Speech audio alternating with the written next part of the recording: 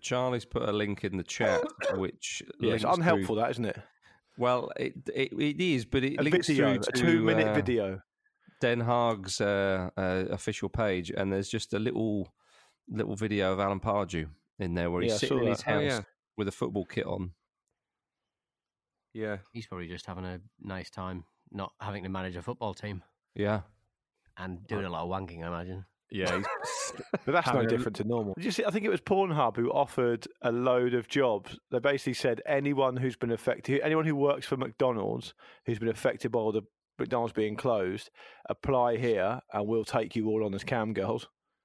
That's not nice, is it? Really? Take Just your clothes saying, off. Just report it. If you want to do the sex it, industry is open. The sex industry is very low bar to get into. That's all we're saying, guys. Why aren't you in it then? Are you pitching something, Pete? And if you wear your McDonald's uniform, all the better. Donna, you've also got. You could definitely be in it. You've got the equipment. What do you mean? You know what I mean. Oh, my microphone and my camera, and your penis, your large penis. Yeah, thanks, Jim. Not a large penis. When it's angry, it's normal sized. Is it always angry? But luckily, it's always angry. Yeah. Marcus, is your penis angry? It's all right now because I just listened to Pardew's message. How was it? He was saying get a lot. Pardew's message sounds like a 90s indie song. He said get a bit of vitamin C down you and build that immune system. Right. I think it's not medical professional, slang that's for a his misnomer. Yeah. How dare you? How dare you? Oh dear. All right, dickheads. We all sound good to me. I'm ready when anyone else is ready. I'm auto-tuned to ready. Same.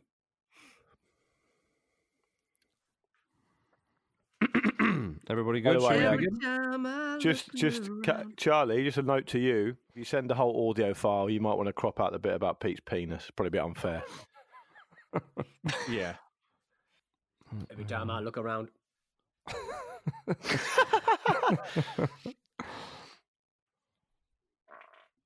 Oh. What? What was that? Charlie, that's outrageous.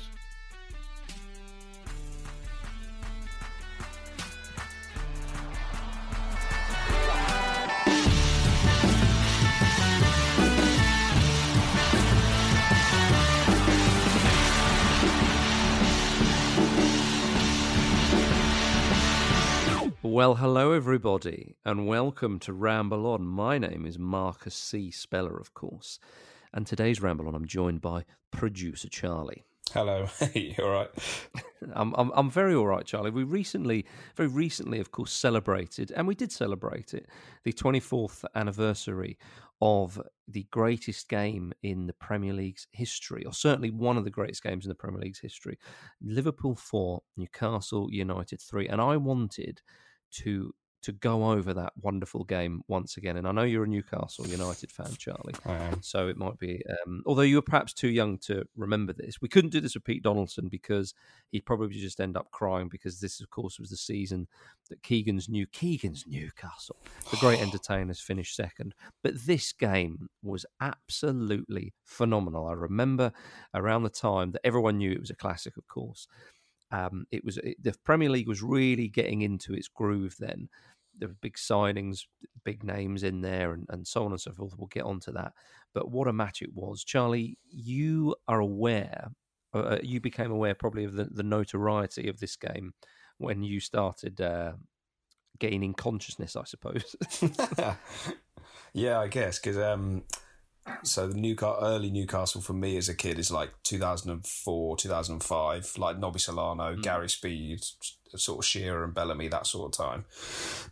And then... Oh, so you had some good times as a Newcastle fan. You remember them in Europe and stuff. But, yeah. But it wasn't quite mid-90s Keegan. No. I mean, the only like properly entertaining game that will forever stick in my mind is we beat NAC Breda 5-0 in the UEFA Cup group stage. And that was it was glorious, But now you're talking. Exactly. It's not quite, but it isn't quite Keegan-esque. And I guess, I mean, to be fair, listening as a fan and then starting to work with you lads, the sort of spectre of Keegan just sort of friendly looming over us all the time. And I guess as you said, it goes down in folklore, like as the, it's one of the best games that we'll ever have seen. So that plus Newcastle plus Keggy, I thought, I'm sorted here.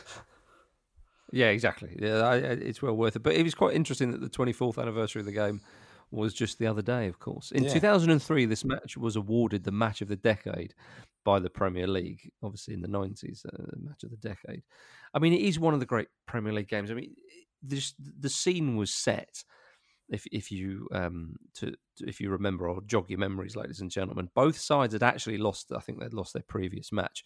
Keegan's Newcastle was slowing down as the finish line was getting ever closer in the Premier League title race.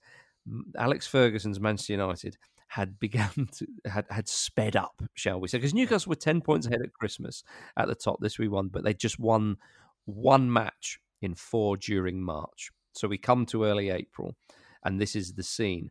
Newcastle are 3 points behind Manchester United. Manchester United have played 32 games, so not that many games left. But Newcastle, despite being 3 points behind them, had 2 games in hand. So still, it was in their hands, Newcastle.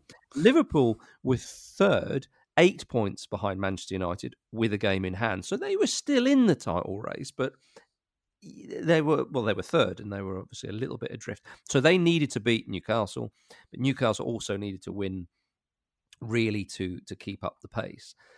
And of course, it wouldn't happen. But it was such a massive occasion. It was an evening game. It was there was a lot riding on it, and there were 2 very, very talented sides. I mean, Liverpool, and this shows you a sign of the times. Liverpool fielded 10 English players that day, and the one non-English player was Jason McAteer, who is as good as Yeah, well, he was born in England, of course. He chose to play for Ireland. I'm guessing I'm not sure about his family background, but I'm guessing his parents, or maybe grandparents, or maybe both were Irish. But he chose to play for Ireland, so he is not classified as English, of course, in terms of who he represented. But 10 English players playing for Liverpool, and Newcastle had 7 English starters. It's mad, isn't it? Again, shows you the sign of the times. And that's not me bemoaning the sign of the times, by the way. I'm merely pointing out how different that was then, of course, because, I mean, we think of Liverpool having a few Englishmen now, relatively speaking, although they sometimes start with 3, maybe 4, So, very, very different. I suppose for you, mate, because you were sort of, a little bit, as you said, a bit more sentient at the time.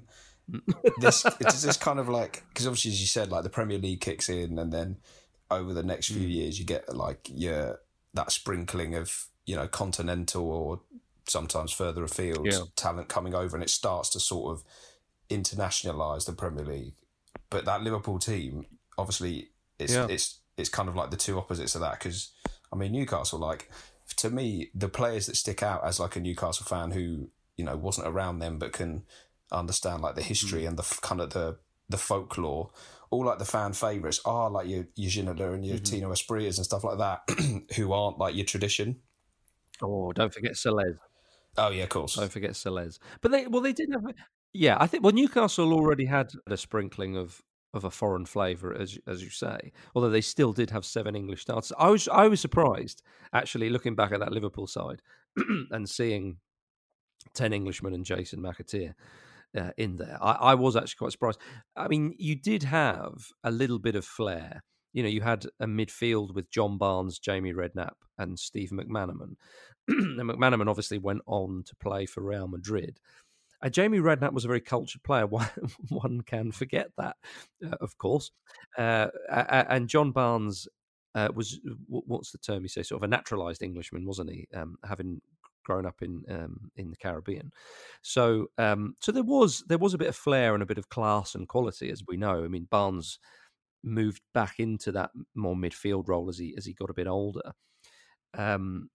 But the back 3, Mark Wright, John Scales, and Neil Ruddock. I mean, that's proper stuff. I mean, John Scales is an interesting player. I don't really remember him that much. I remember Mark Wright being very solid, although I don't want to do Mark Wright a disservice. Actually, he was okay on the ball for an English centre-half, especially in those times. But he was a very, very solid player, Mark Wright. I remember him scoring that winner for England against Egypt in 1990. And Neil Ruddock was a bit of a bruiser, as you'd expect, although he wasn't a bad player. I mean, playing for Liverpool, for crying out loud. But John Scales is an odd one. I can't really remember him at all, even though I'm well aware, of course, he was there. But Liverpool used to like the wing backs, Rob Jones and Jason McAteer, and then you had a front two of the great Robbie Fowler and Stan Collymore. And Collymore had been signed for $8.5 million in the summer of 1995, and he was the biggest. It was the biggest transfer in English football history at the time. He was superb at Nottingham Forest. Before that, I think he was at Southend, and he'd come in. And he'd started his first game. I think he scored a cracker against Sheffield Wednesday. But he was performing. He was a bit patchy in a Liverpool shirt, but he did have moments. But they were a good side. Whereas Newcastle were very much 4-4-2, and with that midfield of Beardsley on the right, Batty and Rob Lee in the centre, and Ginola out on the left. That is a proper kind of your two more sort of solid players in the centre with your boys out wide getting forward, and Asprilla and Ferdinand up front is absolutely glorious, quite frankly. But this was the game, because Pavel Cernacek was in goal for Newcastle United. This is the game that we talked about on the Ramble when Keegan says, just before they're about to head out of the dressing room onto the pitch for the match, says to Cernacek, why can't you be more like Peter Schmeichel and win games for us? What a confidence booster. It is. It's for his reaction as well. Like I was deflated. Obviously, he said that I couldn't play, and you can see it even on the first goal when Fowler gets his head on it at the back post. He's just like he's sort of gone up with the conviction of a man his size, and a keeper of decent quality. But he also he gets nothing on the ball and gets nothing anywhere near it, and it's like not a great header, like down to the ground and back up. And he was like, "Oh no, Pavel, it's going to be one of those days," and sure enough, it was. Indeed, it was. Yeah, I think Collymore's first goal, when it's whipped in, we'll get to that. You see Cernacek not being a commanding presence in his goal. Whether that was because of Keegan's comment, we can almost certainly say it was. I'd like to say two great kits on show though. Oh yeah, you had a classic Newcastle United shirt with the Newcastle Brown Ale sponsorship, which was so fitting, and then Liverpool's all red kit with that chunky white V-neck collar. Yeah, it's good. Was quite something. Yeah, I did quite enjoy watching that back. But it was a very fast start to the match. Very fast indeed. 2 minutes in, as you say, Fowler header from a Collymore cross, and it was 1-0. And then 10 minutes in, Ferdinand scores. And you saw Asprilla's silky skills. Yeah, it's nice. As he jinks his way into the box. He was so silky, Asprilla. I know we think of him now as this gun-toting maniac party boy. and he is. He is that. He is that still. Oh man, if you were in that Newcastle team around those days, I'll tell you what, you would have seen many every things. Saturday night. Oh man, it would have been an adventure, let's say. But Asprilla was so silky and so skillful. He was the epitome at the time of one of those foreign players who comes in and just looks and plays so differently to what we're used to, or what we were used to in this country. I mean, you could still argue that, I suppose. But he was so beautiful on the ball. Yeah. He really, really was. And then 4 minutes after that, Ferdinand puts David Ginola in, who's all about the pace and power. Yeah. He powers through. That's his vintage Ginola, this. Oh, it really is. People think of Ginola being a bit of a pretty boy, and I understand that. But actually, he had a lot of power. He had a lot of pace and power. And I remember Michael Cox making an observation with David Ginola that he was a winger who would often receive the ball with his back to the fullback, and almost like sometimes try and spin round him, which is quite odd for a wide man. A wide man would often, especially in a more traditional winger like Ginola perhaps was at times, you'd think of him collecting the ball, and as he collects the ball, he goes forward. Whereas Ginola's often back to goal. He's not abnormally big for a winger. He's quite a big bloke. Yeah, you're absolutely right. He didn't actually score that many goals for Newcastle. I think, if my swift research before we start recording is correct, he only scored about 7 goals in 75 games. But the thing is, the goals were so good, you remember them. Oh yeah, that one in Europe where he flicked it over and smashed in, the one against Manchester United. This one, those 3 sort of leap to mind straight away. Oh, the one against Sheffield Wednesday, was it, I think? On the opening, or early on in the season, where he sort of cuts in and rifled across, would it have been the great Kevin Pressman with that beautiful Sheffield Wednesday goalkeeper kit, which I may have. So you remember them, Ginola's goals, but he didn't actually score that many, unlike his time at Paris Saint-Germain. But yeah, so 2-1, Newcastle going at half time, and then in the second half, Rob Lee misses a good chance for 3-1. Yeah. David James saved it quite well. And they're the moments where you look back and think, but then this game was so hectic that even at 3-1... I suppose for that team as well, like, I would assume that the whole time they're just thinking, oh, we're going to get another chance, because their style is so just gun-ho and like swashbuckling, attacking play. Goodness, you think, oh, we missed that, but we'll get it. Exactly, yeah. I mean, leaving gaping holes open at the back is one thing, but at least you think, oh, we might score, and we'll score on our next chance, so it'll be fine. Oh, don't worry, you've got Philippe Albert back there with big Steve Howitt. Oh yeah, you'll be fine. So Rob Lee misses a chance. Then 55 minutes in, McManaman squares to Fowler on the edge of the box, and he rifles home the ball. Oh yeah, for 2-2, and Anfield erupts, and it looks like that Liverpool then are going to go on. But 2 minutes later, that man Asprilla scores. I mean, Beardsley with a lovely little touch pass. We should say that this full match is on YouTube, by the way, if anybody wants to watch it. Goodness knows we have time and we need to watch some football, don't we? But Beardsley, just a lovely little touch to Rob Lee, which completely takes out the whole Liverpool midfield. And then Rob Lee really nicely puts Asprilla through. The only thing I would say is I'm not too sure who the defender was. It might have been Mark Wright himself playing everyone on side. But he puts he's sort of just lingering, isn't he? Yeah, and this is where David James starts to get I can't remember if it was around then or maybe a year or two later, starts to get the nickname Calamity James, because he just comes herring out of his box. Yeah. He's outside the box when Asprilla just beautifully touches it round. Dave, the onrushing James. I suppose, I don't know whether it's because of the angle or because of the sort of mad Setanta Sports presentation, but like watching that goal back, you seem to think, oh, he's got loads of time then. And then James just appears like in the corner of shot, just like a flash, and you think, what? Oh, that's David James. What on earth is he doing there? And then before you know it's mad. Yeah. It's a mad how a man that big and that sort of I'm just going to stay put and stop shots has ended up that far out of his box. It's so good. I mean, you can't. He certainly commits, doesn't he, David James? They always say the worst thing a goalkeeper can do is not make a decision, and you kind of end up in no man's land, as they used to call it, the commentators. And so David James, he certainly committed, but it made Asprilla's mind up for him, who just curled it round quite brilliantly.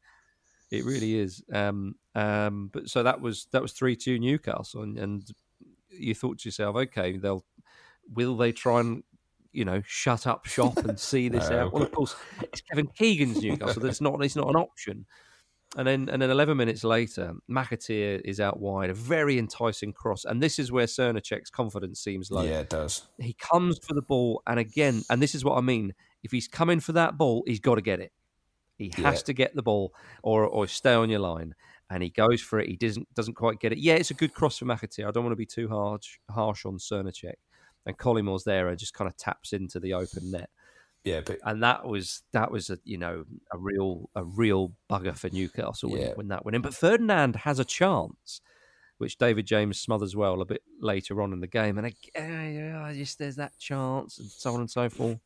But how long ago this game is? It really struck home. If it wasn't the 10 English starters for Liverpool, it's Ian Rush came on for the last 5 minutes. Exactly. Yeah. I always think, because I can just remember Ian Rush playing, but I always think of Ian Rush in the 80s. So it's odd for me to think of him in 1996 coming on for Liverpool in a Premier League game. Yeah. Madness. It's mad as well, because coming off the bench on the other side, you got Darren Peacock coming on to try and shore it up. And I'm like, okay, that makes sort of some logical sense. Keegan brings him on in the 82nd minute when it's been 3-3 and an absolute fucking calamity, chaotic affair. Collymore scored like nearly 25 minutes ago, and he's like, oh, I should probably put on a defender now, just try and shore it up. And you're like, Kevin. Oh dear. It's well, obscene. pack the box. Yeah, well, my goodness, the box was packed in injury time. When Ian Rush and John Barnes play a series of sort of 1-2s from the final third into the Newcastle box. Yeah. And then obviously all the defenders have just packed out the box and thought, right, get in front of Barnes and Rush, but they leave Stan Collymore unmarked on the far side. And Barnes, really good vision, of course, picks him out. Collimore's all alone on that sort of, what would it be, the left-hand side, and just thumps the ball home past poor old Pavel Cernacek in goal. And that's it. It's all over. And that image of Kevin Keegan slumped over the advertising hoardings. Oh my goodness, it's heartbreaking for old Keggy. And that was it, really. And I think it's funny. David Ginola said years later that if Newcastle had held on for the 4-3, he believed they would go on to win the league. Now, of course, it's all very fanciful saying that. Newcastle had a terrible time in March, as I say. They'd lost, I think, 3 out of 4 games, and Manchester United were top of the league. But of course, had Newcastle have won that game, or maybe not lost it, they would have still had that game in hand. And I don't know, maybe that did destroy the confidence. The manner of the defeat, I think it's the manner of the defeat it's just so crushing. Yeah, isn't it? But as you see, when you see Keegan slumped over the advertising hoardings, that's not the stance of a man who thinks, all right, lads, unlucky, but it's still in our hands. We can still go on and win this. That's a man who thinks, that's a dagger to the heart, which of course it was.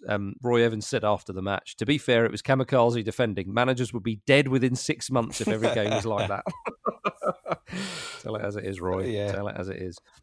And then, of course, at the end of April, the same month in 1996, Keegan did his "I'll love it if we beat them" outburst, which was when the league had well and truly gone, really, from Newcastle. Maybe not mathematically, but emotionally, if you like. And, of course, Manchester United finished 4 points above Newcastle in the end. And 4 points. That's the thing for me. Like, I can understand it. It's the gap at January when Newcastle are kind of roaring is big. But then to slip to level, like, that's not great either. And then because they lost against Blackburn after this, didn't I think, if I remember? That's right. Yeah. So you kind of think, it's all, the wheels have probably come off now. But to still lose by 4 points, like to give up that big a differential is it's not even like they stuttered and a couple of games ultimately did it for them. That's a lot of points to give up. It was, yeah. I mean, they dropped 2 points on the final day. I think it was at home to Spurs, maybe, and Manchester United beat Middlesbrough away 3-0. So, you think about that result, and probably should have been just 2 points. They lost it, but it doesn't matter if you lose it by 2 or 4. You're still second and not first. But apparently, researching this, apparently Sepp Blatter praised Keegan for his team's attacking philosophy. Really? And personally, this is so 90s, and personally sent him a faxed letter commending the positive attitude that Keegan brings to the game. I think that's better than a Premier League winner's medal, quite frankly. A faxed letter from Sepp Blatter. I don't know if Sepp was in charge of FIFA at the time, actually, if it was still João Avalanche, as they would call him in Brazil. But Sepp was certainly a bigwig at the time. I mean, that's no victory in itself, but it's something for Kevin to hold on to. He's got that framed above his study, and the frame probably falls off the wall all the time. And then, of course, nearly a year later, it was another 4-3 at Anfield, wasn't it? Yeah. Which was, I don't remember this game like much, really. I guess because this one the 96 game sticks in the mind, and it's kind of the title race folklore thing. But when you said, there's a 4-3, the same fixture a year later, then which is mad. Yeah, it was mad. Yeah, I mean, now Liverpool have got a couple more foreigners in there. Bjornaby and Kvarma were at the back with Mark Wright. Dominic Matteo and Patrick Berger were in the midfield, but you still had Redknapp, Barnes, McAteer, McManaman, and Fowler. And then for Newcastle, they had Shaka Hislop in goal, with Barton, Elliott, and Peacock joining Albert and Watson at the back. Lee Clark was in there, Keith Gillespie, Asprilla and Beardsley up front. Les Ferdinand was on the bench. He was injured. He came on, but I think he went off after about 10 minutes. But at half-time, Dalglish, who was in charge then, because we forgot to say that at the end of the season when they finished second to Manchester United, Keegan handed in his letter of resignation, but it was rejected. I know, that is just so Keegan. But he did resign in January of 1997, and then Kenny Dalglish took over. And this 4-3, it wasn't the spectacle of the first one, of course, but it ended up being a good game, I suppose you would say. I mean, McManaman, Berger, and Fowler scored first half goals, and Liverpool just brushed them aside. And then in the second half, Gillespie scored on 71, a fortuitous one. David James should have done a little bit better. And then Ginola puts in a beautiful pass into Asprilla. And it's quite reminiscent. James comes herring out again with Asprilla with the ball bouncing, and Asprilla knocks it over him quite brilliantly. And 3-2, and you thought... Because when it was 3-0, I remember watching the match and everyone thinking before the game, we're going to have another classic or something like that. And then, of course, Liverpool kind of brushed them aside in the first half, and you think, that puts that to bed. Then at 3-1, then even at 3-2, you thought, they've got a bit of a consolation there. And then a minute later, they go up the other end of the pitch, and there's a bit of a tangle, and Warren Barton, of all people, sort of nips in and touches the ball in. Yeah, indeed. And equalises for 3-3, and you think, bloody hell, that's incredible. Like, what an end to the game. And then, of course, 2 or 3 minutes later, ball swung in and Fowler with lovely striker's movement and heads in the winner. And you think, my goodness, I can't believe we've got another 4-3, just because what are the chances of that? But especially at half-time, you thought, there's no way this is going to end 4-3, and of course it did. And that season, one can forget, because I did, Newcastle finished second again. Now, they finished on the same points as Arsenal and Liverpool. Arsenal were third, Liverpool fourth. But Newcastle finished second on 68 points. Manchester United won the league with 75, which I don't know if it is the lowest points tally of a Premier League winner, but it's certainly one of the lowest points tallies. But Newcastle finished in second that year. I don't think year as well. Then I suppose you had Keggy for the first half. Did they? Yeah, I think they did. Which seems mad, is that they have that reputation. I guess because they're going for the title, playing that sort of style. Whereas the season after, as you say, and they kind of they're knocking around, but they're never they're never the front runners. But yeah, I think they scored more, which is mad. Well, I don't know if Dalglish got a fax from Sepp as well, but he certainly deserves one if that was the case. But yeah, I don't think Newcastle were ever on for the league, really.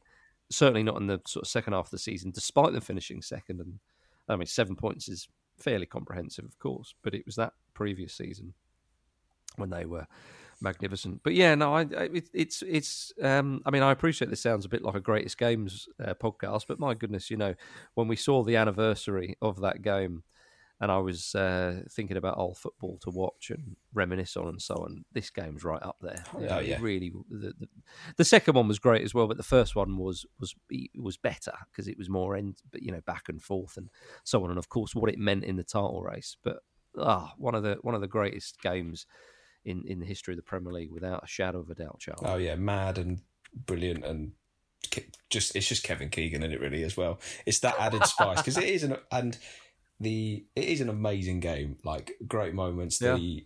The sort of frenetic pace is obscene to watch even now, but it is, for me, it's just Keegan slumped over the advertising hoarding and the kind of the wider context of it.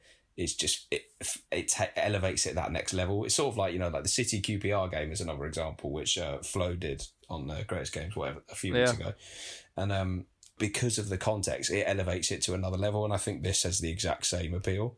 Yeah, I think this was. We see QPR Manchester City wasn't a particularly brilliant game. It had a great end, and as you say, the context. Where this game, it was a brilliant game. The context adds to it, and the ripple effect in the title race. It's got everything, absolutely everything. We're still fighting for this title, and he's got to go to Middlesbrough and get something. And I'll tell you, honestly, I will love it if we beat them. Love it. This was a Stakhanov production.